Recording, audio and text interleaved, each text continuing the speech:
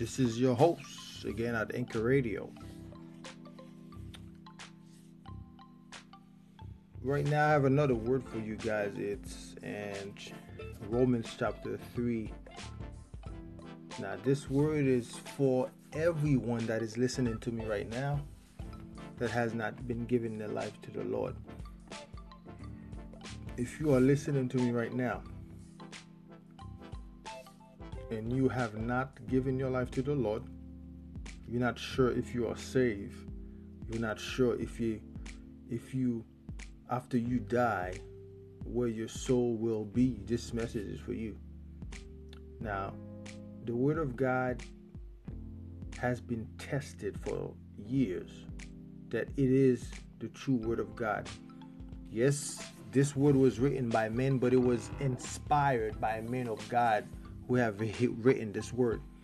This word, the Bible, is not like the Quran. It is not like any other book, but it was inspired by men of God to write this book.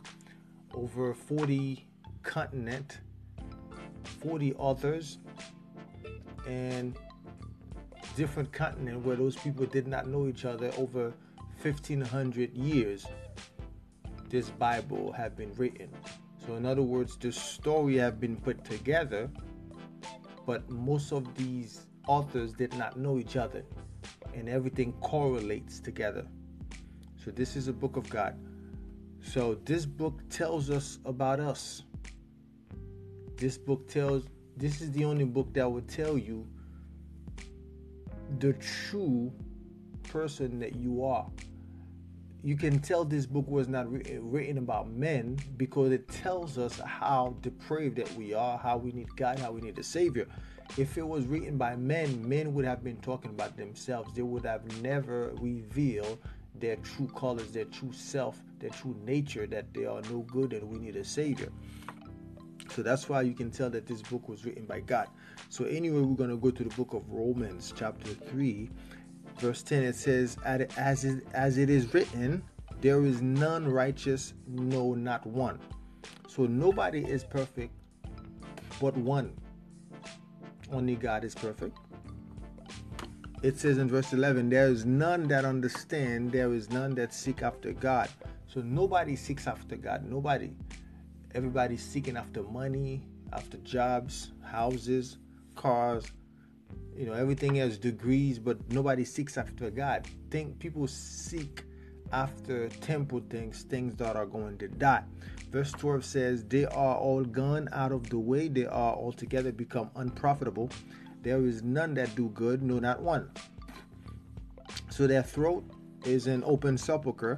With their tongues they have used deceit, the poison of asp, and under their lips, whose mouth is full of cursing and bitterness. Their feet are swift and shed blood. Destruction and misery are in their ways, and the way of peace have they not known. There is no fear of God before their eyes. So nobody has fear. Verse 19 said, now we know that what things soever the law said, it is said to them who are under the law, that every mouth should be stopped, and all the world may be guilty before God. All the world may become guilty before God. So, in other words, this gospel here is not about me. It's not about somebody else. It's about God. And God said that everybody is guilty. Okay? For it says that for all have fallen short of the glory of God, and we all have sinned against God and come short of the glory of God. So if all of us are guilty, then the whole world would have been condemned to hell. But because God is merciful, because he doesn't want us to perish, because he's long-suffering, and he doesn't want anyone to perish, that he wants everybody to come to repentance, he sent our Savior, whose name is Jesus Christ, to die for us as a sacrifice and an offering to God for sweet-smelling savor. So in other words, Jesus Christ came to die and redeemed us from the curse of the law. Because every time you sin, there's a curse associated with the law, and the penalty for breaking the law is death. And it's hell, which is the final judgment. But when Christ came, he died for us so that we won't have to perish. So in other words, he took our sin upon himself on the cross. That's why he had that horrible death on the cross, because God crushed him for us.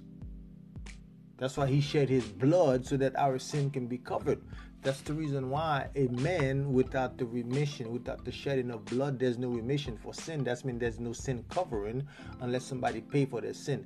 If they don't accept Christ in their life, then they will have to pay for their sin. So that's the purpose of salvation. The purpose of salvation is to redeem you from the curse of the law, to redeem you from your sin. That's what the Bible said, that Jesus came to do what? To destroy the works of the devil. That's one. And the second one, to save us from sin. When Christ came, he doesn't just save you to just believe in him, but he saved you from sin so that you won't be enslaved, to be in bondage to your sin. If you call yourself a Christian and you're still in your sin, you're not saved. Because the very purpose of Christ was to save you from sin. If you're still in bondage to sin, you should be a slave to God, but for righteousness. That's why he say you were once darkness, but now you are in the light. You are light in the Lord, so therefore walk as children of light. So if you're still walking as children of darkness, then your daddy is the devil.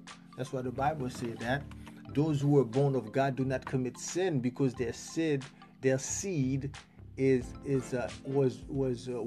new. Okay, they are born again. So therefore, if anyone is in Christ, is a new creature. Old things have passed away, because all things have become new. So if you're still in your sin, you're not saved. That's why you have to repent of your sin and fall at the feet of God and ask him for forgiveness. But if you go back to your sin, you did not repent. So repent and ask God to give you the gift of the Holy Spirit to keep you from sinning. And the job of the Holy Spirit is to convict you of sin, to cleanse you, to prepare you so that you can be spotless, unrebukable, without blemish, so that you be ready for the return of Jesus Christ. Because Jesus Christ is the only potentate, King of kings and Lord of lords, who can give you life eternal. So that's my word to you right now. So if you listen to this word and you have not been giving your life to the Lord, it is time to do it right now, because it is imminent. Christ is at the door. He's coming.